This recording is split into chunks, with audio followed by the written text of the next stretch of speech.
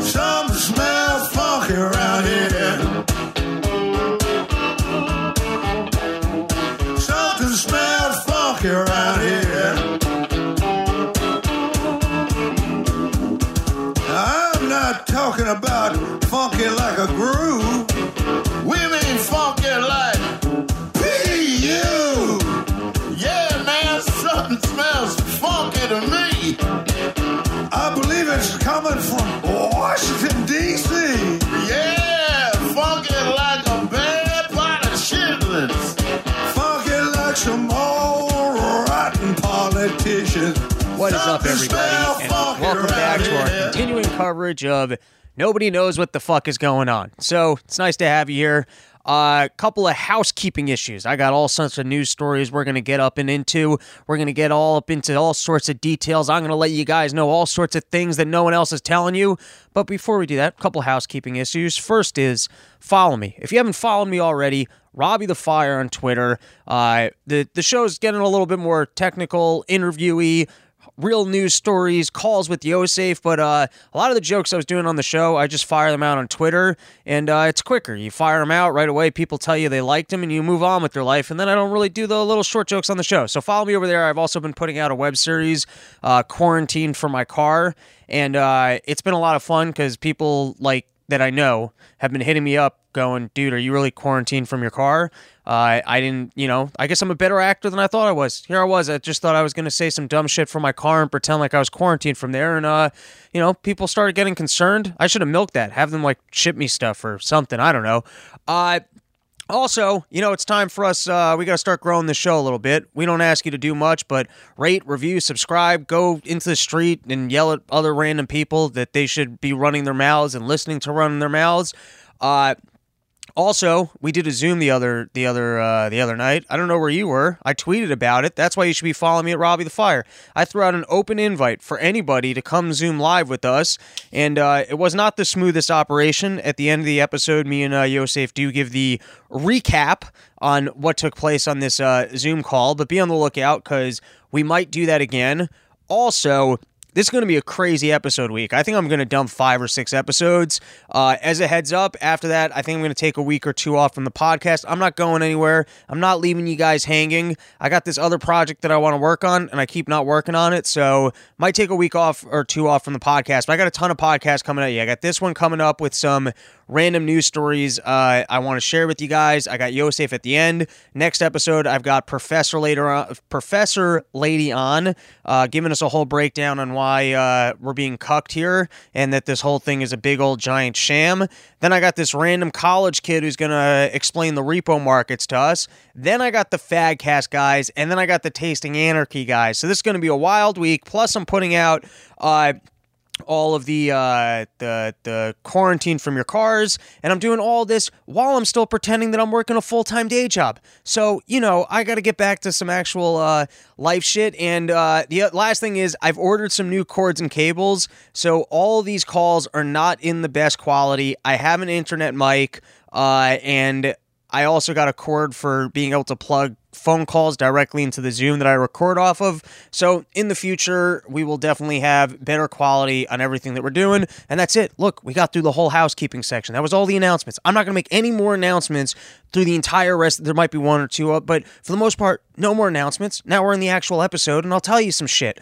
Before I get into the hard news, I want you guys to look up this story. It happened a couple weeks ago. You might have even seen it, but these kids from NYU emailed the dean of the school, and they're like, yo, lady, we're at this school, and you're supposed to teach us how to sing, and you're supposed to teach us how to dance, and you're supposed to teach us how to do all sorts of fruity shit. But now there's no school, and unlike other online classes, how am I supposed to put on a play within my own house? How am I supposed to learn theater and arts from the comfort of my own home? Maybe I should get a refund because apparently this academic NYU adventure that I'm on costs $60,000 a year. And the lady, instead of just being like, well, no, you gave us the money, and even if you showed up every day, we're probably still ripping you off. So I'm sorry, that was your fault for having parents that decided to spend $60,000 for you guys to do fruity things. Maybe I shouldn't be using language like that. And, I'm trying to be an artist myself, so maybe I should take more pride in the theaters and the arts. Anyway, she sent back a picture of her dancing to Losing My Religion, which is not a very easy song to dance to. And even as the head of this institution that charges people $60,000 a year so that they can learn how to dance, she's not that good at dancing to this song. That's how much of a big old fucking scam that whole thing is. And it's really cringy. This lady just being like, no refund. Here's me dancing to Losing My Religion. And I realized that's one of those moments where you got to be happy in life that you're not attractive. Because when you spend your whole life as an attractive chick, everything you do is a good idea. That's all anyone's ever going to tell you is, no, you go, girl. That's the best idea. They're going to love that dance. And then all of a sudden you end up being 50 and you're not that attractive anymore. And you just think every idea that you have is a good idea. So if you're not one of the attractive people, it comes with some lucky things that people don't cater to you and they tell you that you're an idiot and then you actually work hard. So, just a little piece of inspiration as we go into all the coronavirus talk. Another thing is a couple weeks ago, I was talking out of my ass, which is mostly what I do. And I was saying, I think there's some real risk here on the table that with all the information that we put out on social media, the powers that be could easily be scraping that information to take the temperature of the room of what do people actually make of this. And what I mean by that is if I were them, I would be scraping every single post on every single social platform, every single Google thing. I would want the numbers.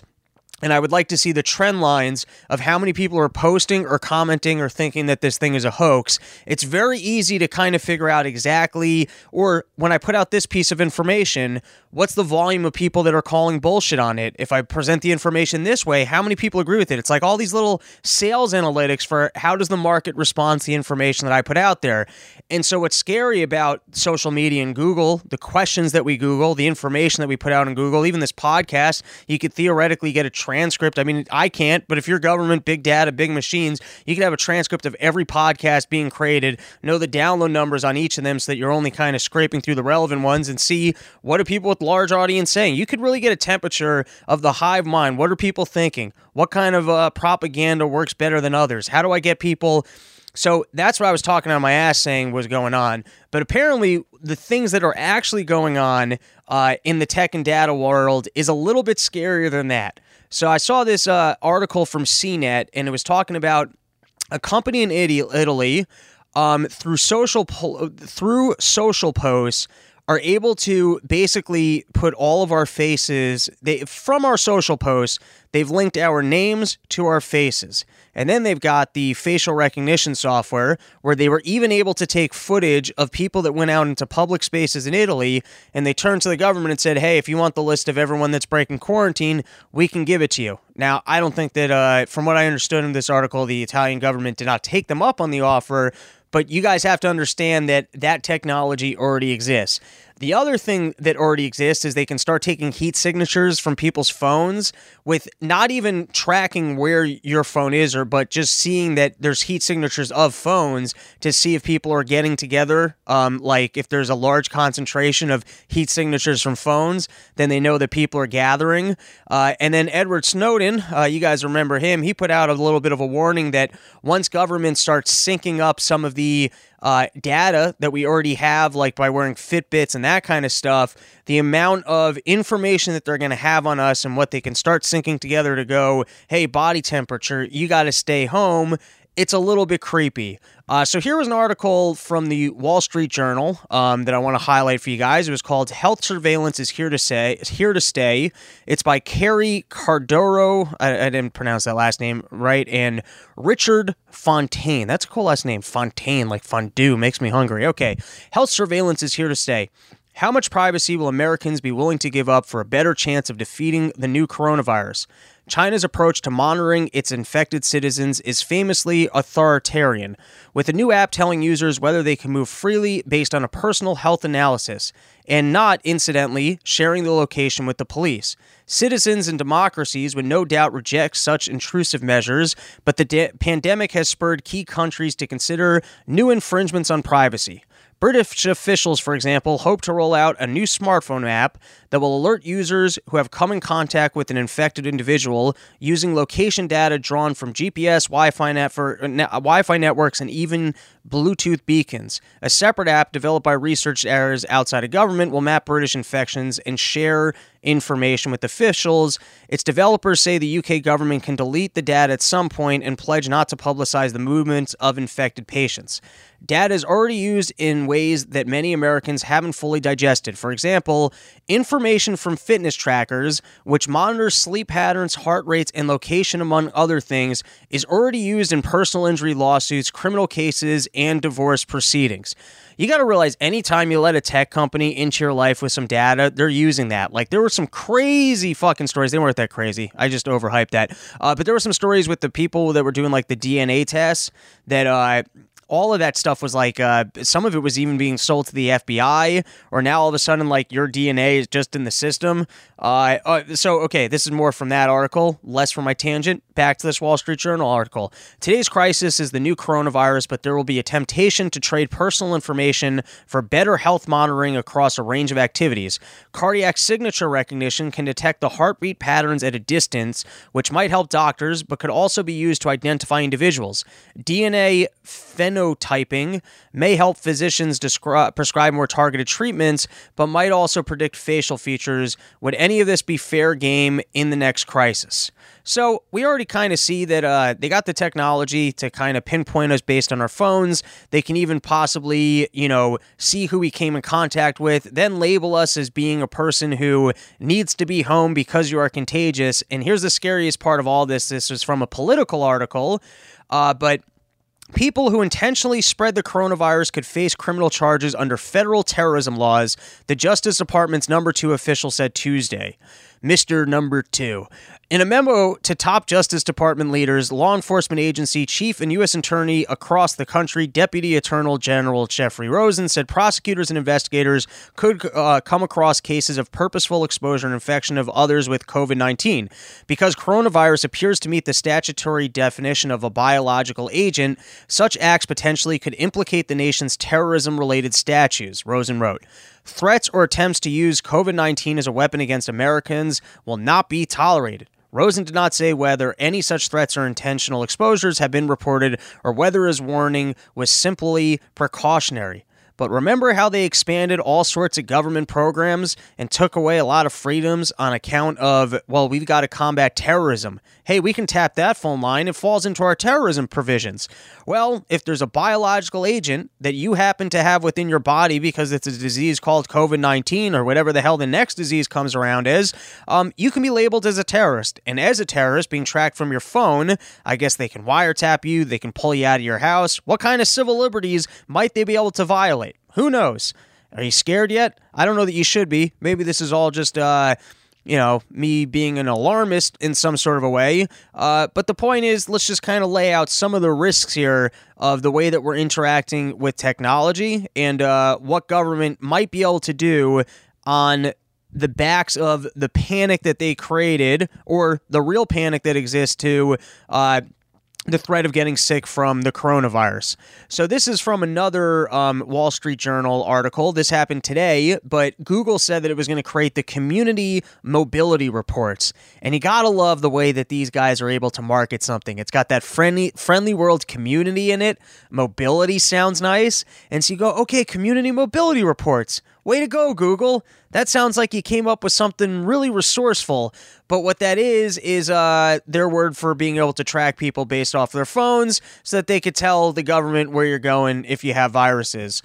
And then this was another Wall Street Journal article that I'm going to highlight for you. Once again, you're looking for the jokes. Go to Robbie the Fire on Twitter. U.S. and Europe turn to phone tracking strategies to slow spread of coronavirus. The U.S. federal government, working with the Centers for Disease Control and Prevention, is creating a portal that will compile phone geolocation data to help authorities predict where outbreaks can next occur and determine where resources are needed though the efforts face privacy concerns. The anonymized data from the mobile advertising industry shows which retail establishments, parks, and other public spaces are still drawing crowds that could risk accelerating the transmission of the virus. Alphabet Inc.'s Google said Thursday it would share a portion of its huge trove of data on people's movements. Now, what's really creepy about that is they could say, all right, well, we don't want anybody to gather. And then let's just say theoretically, you wanted to be able to gather with other people that oppose government programs. Well, how are you even even going to organize within somebody's house very privately without them knowing that you're there? I guess everyone leaves their cell phones at home. Maybe it's that simple. Maybe we just have to watch more of these crime movies and buy more burner phones or keep cycling through different phones so they can't track you. But point is, on the tech side of this, there's some creepy and weird shit going on. Now, the other thing that's fascinating is what's going on in the financial sector, because it really seems to me like that thing was due for a collapse, totally independent of this coronavirus thing.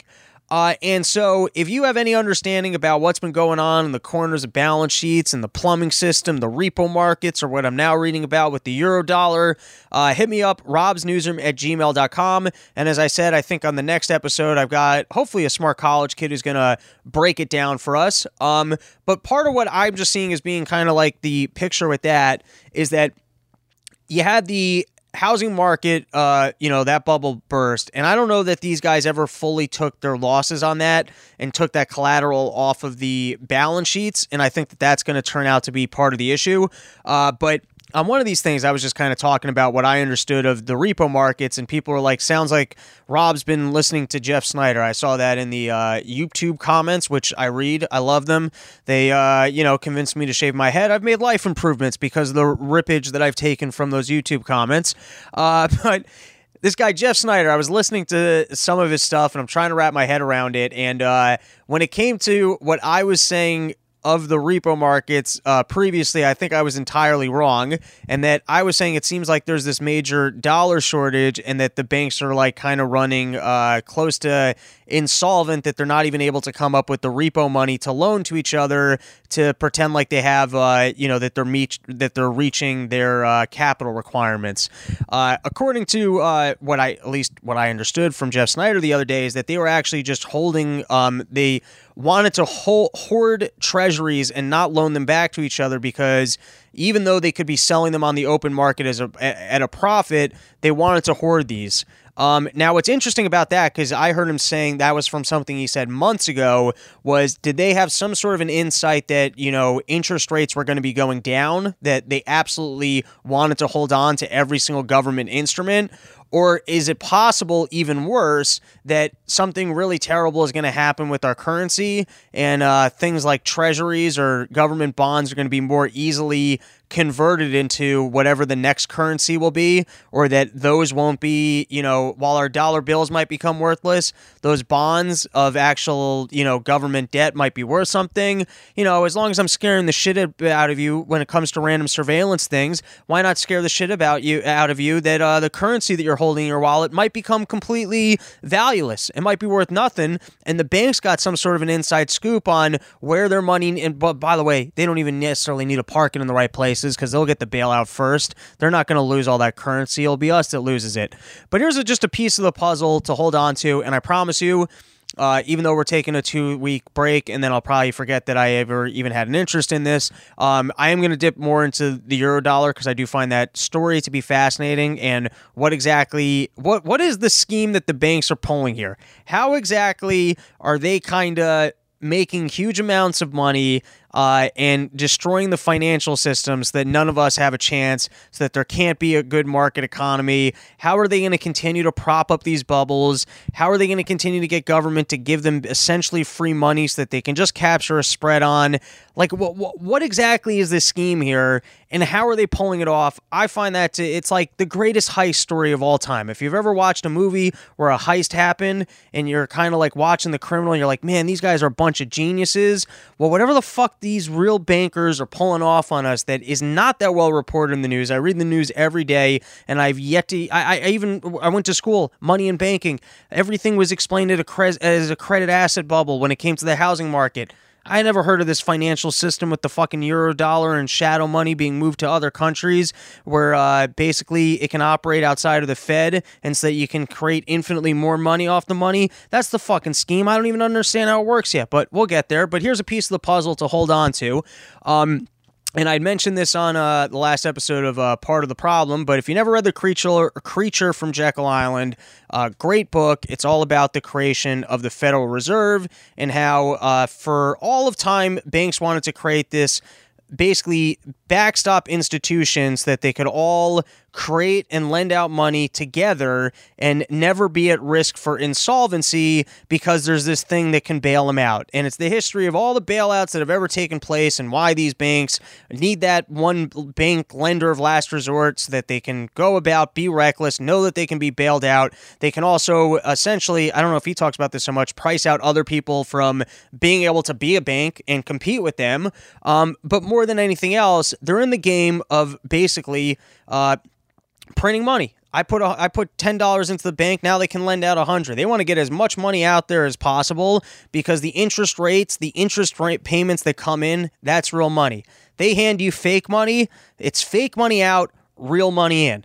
Most of the loans that they make are not because of physical dollars that somebody gave them. If you go and you buy a house and your house costs $1 million, the bank doesn't have $1 million. It never had that $1 million. What it means is someone deposited $100,000 and so they're able to give you $1 million loan. So they want you to have that loan because you got to pay interest on the full $1 million. It's not like they just make the coupon rate on the 100,000. They make the coupon rate on the entire millions. They want as much of that money out there as possible. But then here's the other part of that picture is that I once I did a Rob's Newsroom. It was I think the third one that we ever did, and it was on what went wrong in the with college campuses. With college costs, because you look at college costs and it massively outpaced inflation.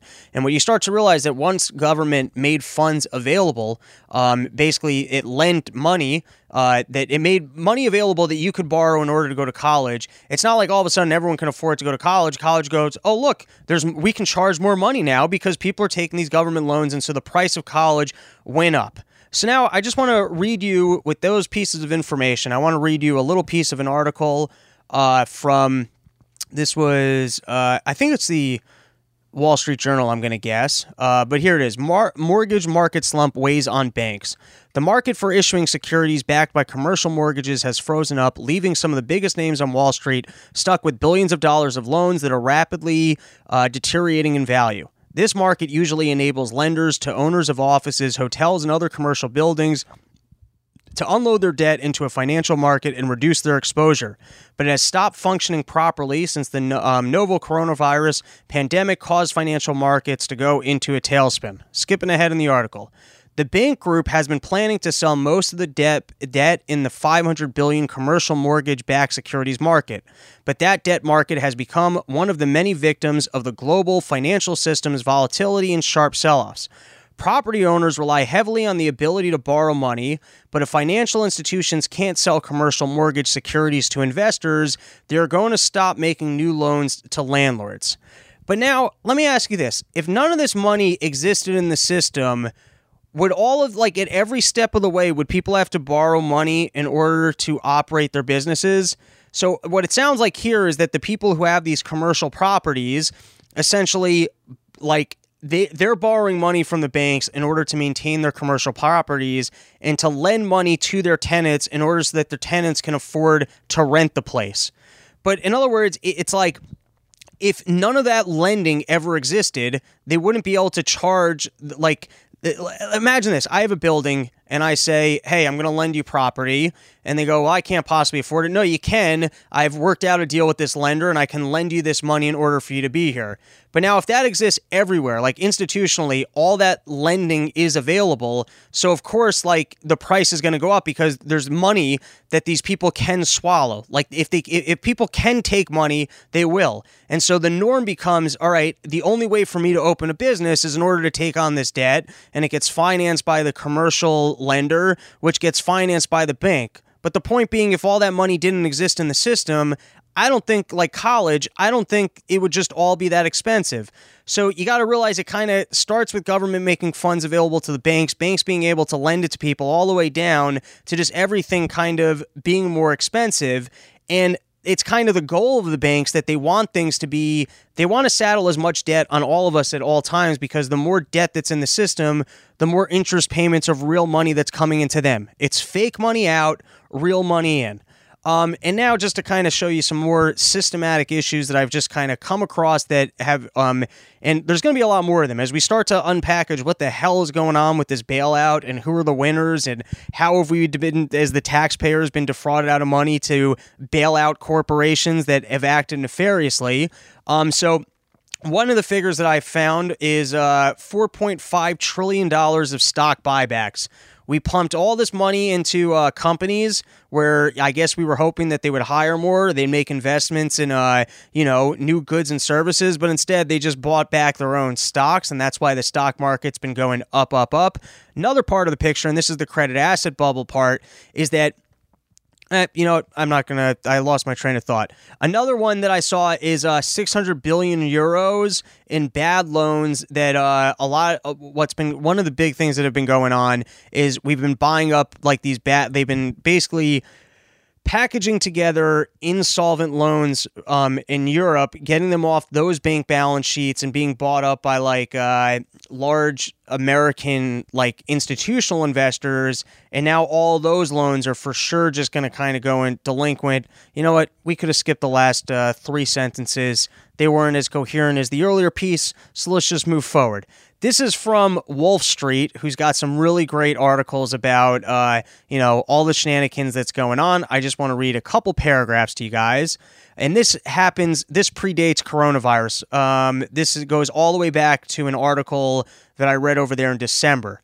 So the Fed says these vulnerabilities often interact with each other. For example, elevated valuation pressures, meaning high asset prices, tend to be associated with excessive borrowing because both borrowers and lenders are more willing to accept high degrees of risk and leverage when asset prices are appreciating rapidly. So kind of what that means is like when, with the housing market, they kept loaning money into the system. Houses keep going up in value. Everyone thinks, oh my God, my house is worth so much money. And so they go out and they spend money and everything's going up, up, up because they think that they have this asset that's worth something. Same thing with the stock market. Government intervenes in there. They're giving all these money to companies. Companies are buying up their own stocks. Stocks are going up, up, up. And people are willing to put more risk on that plate because they think they have the collateral of a valuable asset, but that asset is actually just a bubble. So this is back to the article. The associated debt and leverage in turn make the risk of outsized declines in asset prices more likely and more damaging. In terms of high asset prices, the Fed puts commercial real estate at the top of its list. After massive price increases over the past 7 years due to low interest rates, but rents on commercial properties have risen more slowly, and as a result, the Fed says capitalization rates, which measure annual rental income relative to prices for recently transacted commercial properties, have moved down over the past decade and are at historically low levels. All right, skipping ahead in the article.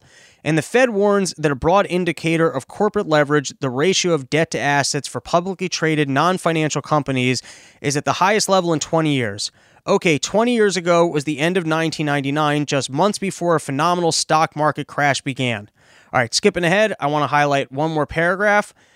Many of these debts were incurred to fund share buybacks and to fund acquisitions that don't produce cash flows for the acquiring company and to fund cash-burning operations, and these debts just balloon, and they need to be refinanced when they come due, and interest payments need to be made, and central banks are getting nervous about the effects of their own policies. So I just wanted to kind of point out that there have been some systematic issues that even the Fed was aware of in kind of the global finance world outside of what's been going on with this virus. And then here's the worst part about all this and the bailouts that are going to be to come is that bad capitalism is that sometimes some industries need to go away. They make bad investments. They're not really good. They don't really help us. And a lot of those people, these bad actors, are going to be salvaged because they're going to go, well, they need a bailout. Well, why do they need a bailout? Are they so essential that this specific company needs to offer me these goods and services? So this is from Yahoo Finance, distressed debt balloons. Which, by the way, the amount of distressed debt in the U.S. has quadrupled in less than a week to nearly $1 trillion, reaching levels not seen since 2008.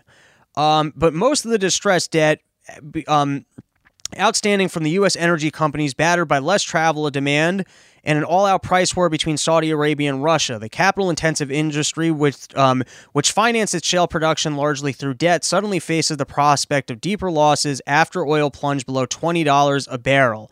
Last month, it traded above $50. Now, here's what's interesting about shale oil.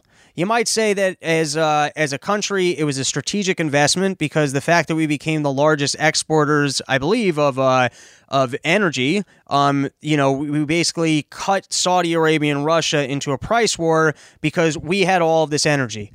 But I've read this, and I'm not that well informed. I swear I'm not that well informed. I'm basically quoting you 6 books that I've read over the course of the 31 years that I'm alive, and I failed every money in banking class I ever took, which is just one, and I failed it 4 times until I finally, maybe I cheated. I don't know. I finally passed it, but I finally passed it. But anyways, they always said that the problem with alternative energy sources is that they, at whatever price that they're profitable at, Saudi Arabia can always cut its oil prices to undercut you. Like, the oil there, it's just sitting out of the ground. They don't need to dig that low for it. It's not expensive to pull up. I think you put a spoon in the ground, you get some oil. They could sell it at a dime a barrel, and they make money. It's all pure profit. It's just, it's sitting there.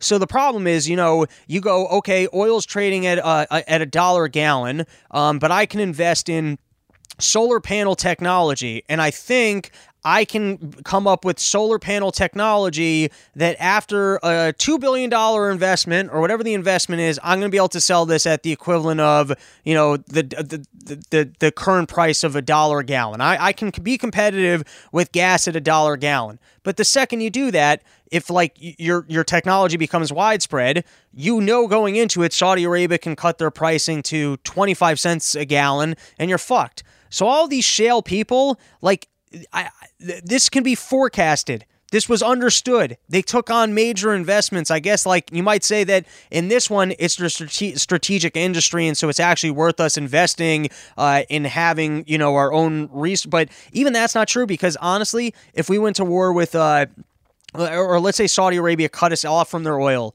so then oil would skyrocket in cost, and then all of a sudden shale oil would actually become a valuable asset. So it sounds to me like if oil is so cheap that we don't need shale oil, why are we bailing out an industry with a product that we don't need? It's not helping society. It's not a crucial good that without...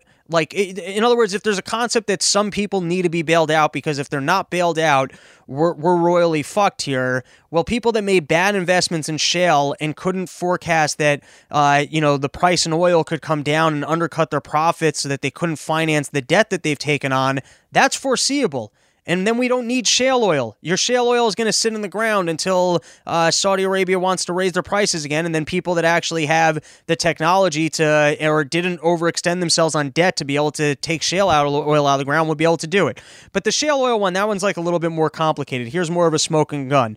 Energy isn't alone. Every sector except utilities is under stress. What's interesting about utilities? We really need it. That's probably why it's not under stress. With distress ratios growing by double or triple digits, telecommunications, retail, entertainment, and healthcare industries make up the bulk of the distressed debt. Retailers such as Neiman Marcus Group and theater chains such as AMC Entertainment Holdings have been as hard hit as companies are forced to close and customers are told to stay home. All right, do we really need Neiman Marcus? Are we not going to be able to survive as a society? I don't even know what Neiman Marcus is. I've never been in a Neiman Marcus store. I envision that they got shitty old furniture that maybe my grandmother would buy overpriced at a Neiman Marcus store if it's high-end enough for my grandma's taste. I don't know what the fuck Neiman Marcus is. AMC Entertainment Holdings. What kind of debt have those guys taken on while selling us overpriced movie tickets, knowing that that they were running some fucking hustle because they can't finance that debt? They clearly over leveraged because they said, hey, look at all this money that we can take on for our shitty theaters. We don't need movie theaters. Or believe me, if AMC went under, you think Marvel couldn't just start building their own movie theaters only for their own movies? Live Nation just did that actually for concerts and touring. They just started building their own stadiums for specifically Live Nation concerts. As a society, we can't move forward without AMC. That's what capitalism is. You make shitty investments or you're not good at running a lean, clean, and profitable business that actually has goods and services that people want, you fucking go under. But no, none of these people are going to go under. All right. that's enough. I've read you guys enough articles for today. I do recommend, too, if you got the time, there's an article from the Federalist, Will the Cost of a Great Depression Outweigh the Risk of Coronavirus? And on the same note, there was a great article in Zero Hedge, How Gullible Politicians Promoted Global Economic Destruction and Threw Us Abyss. It's kind of a pretty good risk-reward look at shutting down the entire economy on behalf of the coronavirus and whether or not we were looking at the most fatal projections on this thing and completely shutting down the economy on behalf of basically an unwise decision if you're just kind of looking at it from a financial numbers perspective. I recommend both those articles. Here's one more article that I want to highlight, and then we're going to get into it with Mr. Feldstein. But one of the other things that's so scary about, doing anything in the financial markets is that you're somewhat betting against the house because you never know when the Fed's going to step in and make a play that just completely destroys the picture. It's like if you were buying stocks in the last couple of years, it wasn't based on fundamentals. It wasn't based on like profit projections of certain companies. It was mostly based on the fact that, hey, I think the stock market's going to continue to go up because the Fed's going to continue doing QE. It's all fucking Fed money. So here's proof of that. JP Morgan says short bets collapsed on $39 billion credit ETF. So bearish bets have evaporated on the $39 billion iShares iBox cash investment grade corporate bond exchange traded fund ticker LQD. You see, this is all like the nonsense. Who the fuck can understand this shit? JP Morgan strategist wrote in Note Friday, short interest as a percentage of shares outstanding on LQD. A rough indicator of bearish bets is currently 1.48%, according to data. That's down from 17.6% on March 12th. So at March 12th, their index for basically tracking bets that, shorting the market or saying that the market's going to go down was at 17.6%. Now it's at 1.48%. So what changed that all of a sudden everyone who thought the market's going down suddenly decided, hey, the market's really going up? So the swing in sentiment is largely thanks to the Fed's pledge to purchase corporate bonds and credit ETFs, they said. The short base collapsed in spectacular fashion from LQD, the biggest HD, fucking more dumb fucking letters, after the Fed's credit backstop program. In other words, you're playing against the house. You want to short the market. You want to do any sort of price discovery that says, hey, I think Wall Street's out of control. You're playing against the Fed. They're the best player. You never know when they're going to step in and go, okay, unlimited money for blank individual, and you get wiped out. All right, I think that was enough ranting about random financial stuff. Now let's check in with Yosef and see how he's holding up.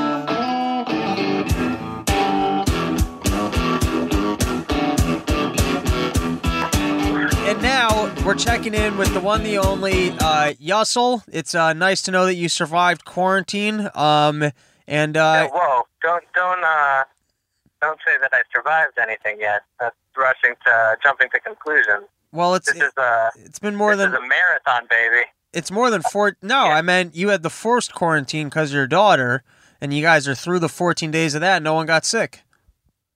Yeah, but that doesn't mean that we're out of the woods. That's true. This is going to be a grind. This is like the ultimate survivor game. Yeah, I know. We're not, just because we had a head start at the beginning doesn't mean that we've accomplished anything, really. Well, have you gotten better at being in your house with the kids? Is it like a practice makes perfect, or do you just feel like you're closer to snapping? We've definitely settled into the new routine, and it's something. What is the new routine? No, like basically me trying to keep up with work for the beginning of the morning while also taking care of the kids, and then working remotely I could start that officially where I don't officially have to be on the clock with the kids at 9-ish. And then, but even though it's still, I'm very in and out because there's no real place to hide. And then it's just I'm basically my 7-year-old daughter's virtual school assistant. I'm she's the boss of the house essentially right now. Why don't you can't and I just have to. I'm like printing her out stuff, and like there's certain at a certain age, I think, like you just give them the computer and they're good to go. Like probably at 10 or 11 years old, but like she has this like schedule of school, and she could kind of get into it, but like if anything doesn't work out, then like she needs help, and essentially, as I said, I'm like her assistant. Wow, I can make sure that I cannot handle that, which is why I don't handle it. Now, what kind of drugs or drinking are you doing to get through this thing? Or are you still keeping it pretty sober? Nothing like too crazy. I think like it's more like certain nights, just kind of drinking some scotch or having some wine. Cut and loose. Nothing crazy. Nothing yeah. To really do intraday. Yeah, I've been manage it. I've been drinking every night, not like wildly heavily, but definitely come 10 p.m. I'm having a couple cocktails, and I've been mixing in some weed edibles on the occasional evening as well. Okay. But I have figured out the perfect weed dose where like I can go to Friday night dinner or get through family activities without anyone being the wiser. Right. So I understand that from your perspective, but I'm trying to have a family. Yeah, I'm like you're doing it to like survive dealing with others. I'm trying to make sure everyone's surviving, and I can't really I don't know. It's a situation, but to tell you the truth, there's some nights where like it's back to like it's just I'm just having bad nights or whatever. But the quarantine and the mix of like no sports, most nights I'm just like going to bed at a reasonable hour. It's very strange. Oh, that is strange. Yeah, because you're a real late night guy. Like, I feel very weird doing it. Also, like I'm like, all right, I guess I'm gonna go to sleep now. Yeah. 9:30, and I'm like, and I feel embarrassed, but yeah. That's been going on too. Also, I bet part of why you're going to bed earlier is because stress tires you out, and between you're in the financial markets, I'm sure your office is busy as all hell, and then you got to chase around the kids. Oh, yeah. So you're actually probably wiped at the end of the day. I made the mistake. I've talked about this before on the show. I never start old television shows because it shuts me down as a human being. I made the mistake I started Ozark. The reason I started Ozark was it was my dad's birthday, and he's like, "Yeah, just watched an episode with me. I'm watching the first episode." I had a drink. I sat down with him, and then I had to finish the whole thing. I quasi enjoyed it. Quasi kept fast forwarding through episodes to be like, I just got to get this done with. But in the overall, it got better as it went. The third season was the best of the three. You've already finished the whole 3 seasons? I finished all 3 seasons, and my God. And now I can get back to living my life, because it was bad. I'd wake up in the morning. Seriously. Yeah, I'm telling you. You got like a drip of like the season 1, the first episode, and then you're like, okay, I guess I gotta knock out the whole 3 seasons. Yes, and oh my God, and it gets to the point where it's not enjoyable. It's like the middle of the afternoon. You have work to get done, but you're like, I got to get through season 2. I got to just be done with this, and you're not even enjoying it. Like, and that's not like a light show that you kind of just get through. That's a very. There's some very heavy moments there, and also it's very dark. Dark in content and also dark in lighting, because I've only seen the first 2 seasons so far, but you need like fucking eagle eyes to see anything on that show. Oh, dude! Half the time is just like squinting, like getting right up to the TV, trying to like make out anything because everything is so goddamn dark. It was draining. It was draining. it does this thing where I'd watch one episode and my brain would just kind of like shut off, or I couldn't like click into doing other work. So you'll be like, all right, I'll just watch the next one. It's that addict-y thing where you open up a box of cookies and you're past the point of where it tastes good, but you just got to finish it. And, you know. Yeah, I think you need to mix in some easy TV watching, some lighter stuff also, just to cleanse the palate with that stuff. Yeah, so we spoke about this on the first ever Run Your Mouth Zoom meet and greet, which is not going to get put out. Yeah, that was a fucking disaster. Well, just to recount, a beautiful disaster, but a disaster nonetheless. You had to be there for it in person. So here was the first disaster of it: is I set up the conference. I'm going to say about 10 people called in for it, and right at the beginning, I somehow managed to close my Zoom window, and for the next 5 minutes, I sat there like an old man, going, "Wait, how do I reopen this? Where's the screen? How do I find it? Where's the screen?" Then you had two hecklers that found their way into our room, and they weren't like the fun kind of hecklers where you can make conversation with them. They didn't have their cameras on, so you couldn't see them, and they just kept saying that they wanted to put things in my asshole, and they were talking. No, I think they said they just wanted to not even put things inside your asshole, but just kind of tease your asshole. Right. With like lube it up with Vaseline, and then just tease it a little bit, but not go full throttle. And then, yeah, it was weird. But clearly, they're probably listening to the podcast, because how else would they know about that Zoom? I got to know, because I tweeted it. I was not mad at them, because when I was in high school, we used to watch, there was this channel called M&M, I think it was M&M Network. It was like the public access in New York City. I watched that too. Oh, it was great. There was firstly, they had porn on there late at night sometimes, and they just had weird shit going on. But a bit that I did a couple times was I sat there with 6 or 7 friends, and people would be running a talk show, and they put the number in for calling in, and we would all call in, and every time that they picked up the phone, it would be me. And they'd throw me off the show, and they go, all right, we're going to take the next caller. And you pick it up, and I go, it's still me, motherfucker. And I would ruin their shows.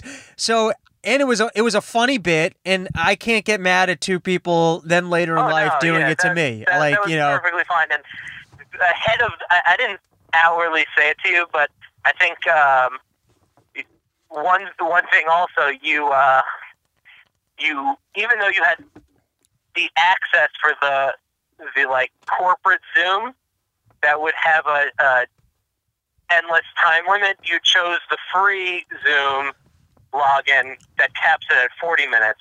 So I was going to say, like, Rob, like, it's not going to be a full 40 minutes, because the first 10 minutes is going to be troubleshooting. The next 10 minutes is going to be like just trying to like make sure everyone's all together, and then you're going to have like, and sure enough, that's how it's. Yeah, and no, it was exactly the way it went. That at the end of it, I felt like we were starting to find a groove. We probably could have done another half hour from there, and it would have been really good. But right when we found our groove, it was the end of the thing. Epic failure. It was also, I loved it because even though there was like a time clock ticking away, I think it was only brought up once. Right. Like it said time remaining. So like, I think at 5 minutes, I might have, or someone else might have said like, oh, we got 5 minutes left. But like when it was down to 20 seconds, I saw it tick away, and I think the Florida guy was like in the middle of this like big response or some shit. And I'm like, oh, this is just going to get cut off halfway. Also, his talking point, and sure enough, that's exactly what happened. I'm like, that's just perfect. Like, that's the way that whole thing was intended to go. We had another great Zoom moment that at the beginning of it, somebody's girlfriend was in the background saying, "Don't turn on the camera." They turned it on, and she wasn't wearing any pants. Oh, I didn't even catch that one. Oh, hot girlfriend. You couldn't see a whole lot. It's not like you saw a full frontal vag, but you did see like maybe a little butt cheek. Maybe she was wearing underwear, but there clearly was no pants on, and she was, like scrambling to get out of the room from the right corner. Or, I don't know, there was a lot going on. Maybe I just imagined that we had that moment, but I'm pretty sure it happened right at the beginning. That was like the first 2 minutes of the call. That's nice. Yeah, it was a fun little Zoom moment. We had we also had the Shedcast guys. They've done some shed improvements. They checked in with us that the shed is still up and running. But it was, I don't know, maybe if we do it again, I'm probably not just going to tweet the link, or we'll have to figure out a different way to pre-screen who comes in it. Because, by the way, it's crazy of Zoom that if you mute somebody, they don't stay muted. They can unmute themselves. There's a setting that you could change that. Oh, so we would need to change that. The other thing that was surprising to me of the Zoom software is that once you throw someone out of the room, I would think they should be able to pick up IP addresses and just like leave them thrown out.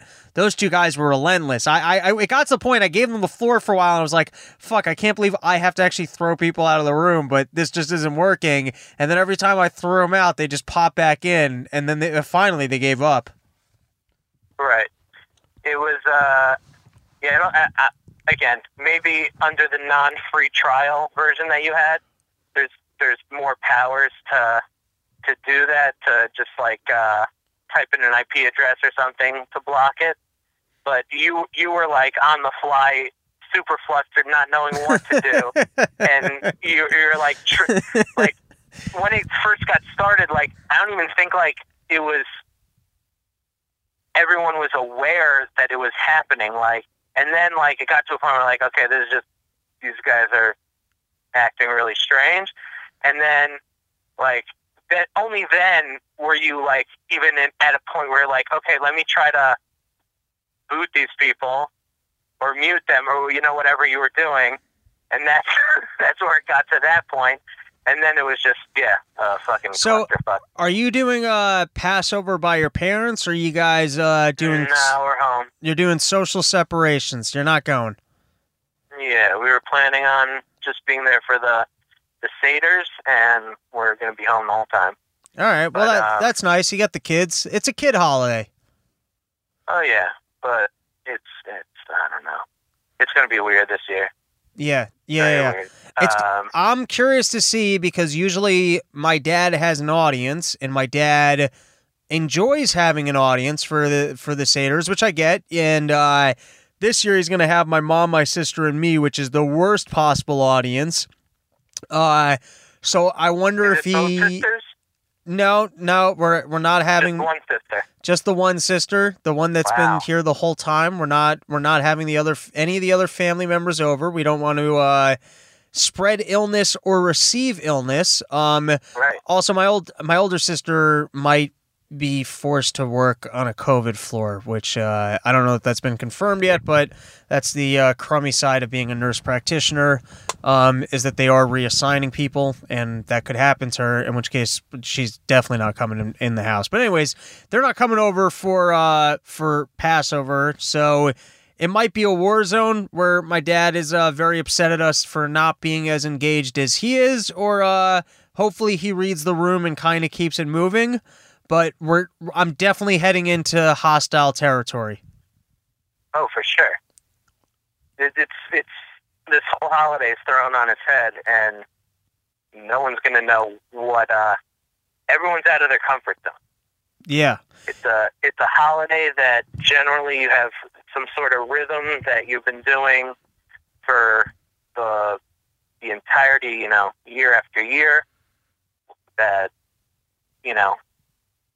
keeping up like each thing, and now everyone's kind of, there's a monkey wrench thrown in to shake things up a little bit. So I've had a couple things that have gotten me through the Seders all the way since high school. One is I used to keep a bottle in the kitchen bathroom, and when I took bathroom breaks, I would chug wine. And I had a system for telling if I was getting too drunk if I started finding the wives of non-relatives at the table attractive. Whereas if I was sitting there and I was kind of like looking at her like, hey, then I'd be like, all right, you've drinking enough. So that was one of my moves. The other one is I would excuse myself from the table a lot to pretend like I was helping out in the kitchen. Like, I would just kind of gather items as if the table needed it. I would take my breaks. I would sneak away. In the later years, I would put the Slivovitz right on the table and pound some Slivovitz while the thing was going on. But with nobody else at the table, it's going to be hard not to be there for the whole ride. And then here's another one, which gets wild, is there are certain items that a person is supposed to eat through the Seder. And my dad will eat like the actual proper amounts of each. And when you actually eat the proper amounts of each of those things, it's not a very, it's not fun. So that might be another thing. Well, whatever, you know. Oh, come on, stop complaining about that. That's what, like, a little too much matzah is really going to set you off. No. I'm talking about, I gotta eat like the whole plate of lettuce twice. You gotta eat the whole stalk thing. Oh, You're going to have too much lettuce, Rob? Come on. Oh, dude, it gets gross. Have you ever actually put out that the mat for the proper sizes for each of those portions? Have you ever seen the way you salad? Eat? Like, seriously, even the biggest romaine leaf, that's like a quarter of a salad. So come on. All right. Let's we could complain about a lot of things these days. Let's not complain about the romaine lettuce at Passover. I gotta say, I like eating the stalk. I enjoy that, seeing how much stalk you can handle. That's But the thing is, do you guys have the horseradish root? Oh, good point. Probably not this year. Usually we do. Usually I mix it up with. It's basically, if you guys have ever had a Bloody Mary, I think that's really the only time these filthy goyim ever go for authentic horseradish. But like. Basically, the way I used to do it is I'd mix together some of the Gold's White horseradish, which is a classic. It's got the best flavor. And then I would cut up some... the prepared stuff? No, and then I would cut up some fresh stalk on the spot, and I would use both of those. The Gold's White horseradish is legit, dude. That's some delicious shit right there. Yeah, it is. But what I'm saying is, like, you could do... If you do it with the horseradish, like the raw pieces, then it's the proper amounts and stuff like that. I think is much less, and also it's actually like a nice little thing. Like you put some of those scrapings of the root on the lettuce with the haroset, and that's delicious. I could eat Korach sandwiches for days. Oh no, I can do it once at the event. But the horseradish has a bit of a thrill to it. That's fun to see how much of it you can handle. All right, so what other tips do you have to the people? They're at home. They're bored out of their fucking minds. They just listen to us talk about Passover. That's how bored they are. That's how desperate they are to get through quarantines in their shitty apartments or homes, or maybe they're much wealthier than us, and they've got beautiful homes, and they all got hot girlfriends like that dude at the beginning of that Zoom meeting. Maybe they're living the most terrific and unbelievable lives. But what kind of, you got any cooking tips for them, or just getting through this tips? What do you got for the people? Cooking tips. I think you just gotta like kind of experiment with some like new recipes and mix things up and keep things fresh. That's really what I think is the key to like keeping your sanity in the food department. When I was back in my apartment, I was having fun with that pressure cooker. I was pulling out giant roasts and like whole things of chicken. But now that I'm back in my parents' house, not as much good bread and not as much cookies, but I'm eating pretty good. I'm eating like I mean I'm still getting fat. Are you just eating stuff that's around, or you're actually preparing some stuff? No, I don't have to prepare shit. My mom and sister, they're making it happen. Every day my sister makes lunch, every night my mom makes a good dinner. This is good living. You're living a life. You're living your best life now. I am. No joke. I get prepared meals now. I never got prepared meals in my apartment. I'm gonna end up saving money. If I could somehow get out of rent, I would save so much money over, because I haven't spent $1 since I'm home. What are you gonna spend money on? Obviously, exactly. I actually threw together a nice little lunch today. It was kind of like a Shabbos lunch, kind of on the fly. But I put out a nice spread. We had the main focus was like deli sandwiches, but Nice. like I did like a whole a bunch of like sides and like sauces and accoutrements and toppings. And Did the kids kinda appreciate like, it though? Did they see the craftsmanship, or did it completely go over their 7-year-old heads? So one kid, you're saying the kids or the wife? I guess everyone who was there, or it's enough to do it just for you, that even if they can... I definitely appreciated it the most. I think my wife, right behind me in appreciation, she definitely was like, oh, this is a nice spread. And like she even mentioned it like later in the day, like this evening. Like lunch was really good. Like that was really nice, and it was really good. Like fuck yeah. And then the kids, the other one didn't eat any of that stuff, and then the one that does eat, she just really liked having like a lot of salami. Like have some more of that meat. Didn't care about the presentation. She literally it was like just a plate of salami. Two servings with ketchup. Yeah, like I made like first of all, I know this is something you always appreciate. The bread aspect of it. All right. I found my way into what turned out to be the name of it turned out to be like the perfect bread and matched the description perfectly. I was at I got the rolls from it came from Whole Foods because it was the Amazon delivery. Right. But they were cold. The only thing on the front of the package, it just said deli rolls. And I was like, perfect. You fucked this up. And the rolls were actually perfect. It was like the perfect mix between a challah roll and a Kaiser roll. Oh, because it had a little bit of a crustier edge, but the inside had that like mush factor of a challah bread. Exactly. It had the softness, but also had the like stability that like if you put too much and I sauced it up nicely. It didn't. The integrity of the roll was not salvaged. It was not like. It just didn't. It didn't. It stood its ground, and it held up through the entire sandwich. My that was great. My last Shabbat, my mom had this big like a pull apart challah. If you've never had a pull apart challah, Of course, basically we love the pull apart challahs. But just the people out there probably aren't familiar with it. It's like the size of a full-size big challah, but you can pull off pieces, and now it's like you got a roll. But what's nice about this challah roll is that... It's monkey bread.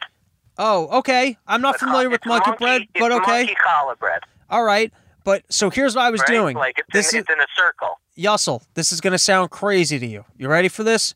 Probably not, but go ahead. Okay, imagine the middle piece of a pull-apart challah, which is the best piece, because that's okay. Now, slice it vertically. So you're slicing it down the middle, but you're slicing it down the middle from from the top to the bottom, right? Yes. Okay, now you put those two pieces on its side as your piece of bread. You put your shit in the middle, and then you really smush it together so like that outside gets all compact. Oh, beauty. That's it basically like turns into like a dinner roll, I would say. Well, it just it compacts in this way where the outer edge is just like a thick piece of dough. It's real doughy. Delicious. Yeah. And you make it like doing it on that. It's like a slider in a sense. Yes. Yeah. Like a slider on a good Hawaiian roll. All right. Anything else to throw out there? If not, have a great holiday. And before I cut you off, anything else? No. There's one thing that I think. No, we're done. But shit, there was one thing in the middle that I made a mental note that I needed to tell you something that was like fuck. It was not for like the show. It was something very Jewish. Crap. Whatever. It might come to me and I'll tell you later. Eat some herring. We'll come back to you right away. That's what happens. All right. Okay. I put some mayonnaise on that on my deli sandwich today. The red crane or the white crane? Red crane. What kind of? I don't know if that's a bold move. What else was on the sandwich? Well, the mayonnaise was the red mixed with mayo on the spot, and because by the way, the white guac.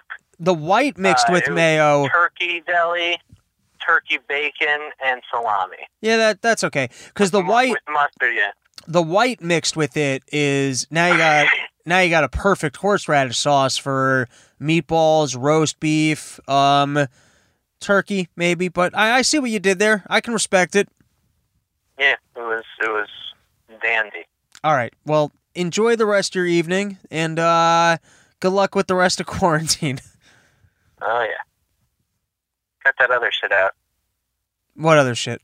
My 30-second just trying to gather my thoughts. No. That was a peaceful 30 seconds. I think people will be able to take a deep breath and feel relaxed. Feel relaxed and lost at the same time. Great. They'll listen to it on repeat and meditate. Yeah, well, I'll also have to probably listen to it, and then at that 15-minute mark, you'll jog my memory to figure out what I wanted to tell you. Maybe when other people can't remember stuff, they'll be able to play that moment, and it will just magically come to them. Right, like it's just a memory jogger. Yeah. Well, you can't remember where your keys are, you play that moment. You can't remember your wife's birthday, you play that moment. Boom! It just magically comes to you. It clearly didn't help. Because here I am still not remembering it. So. You're not sure what kind of a condiment to put on your sandwich, you play that moment. Whatever you got to figure out in your brain, that should be the backdrop for thinking. Yes, indeed. All right. Well, let's go out on a high note. Catch you later, buddy. Later. All right, let me turn this off. Anything else, Mr. Feldstein?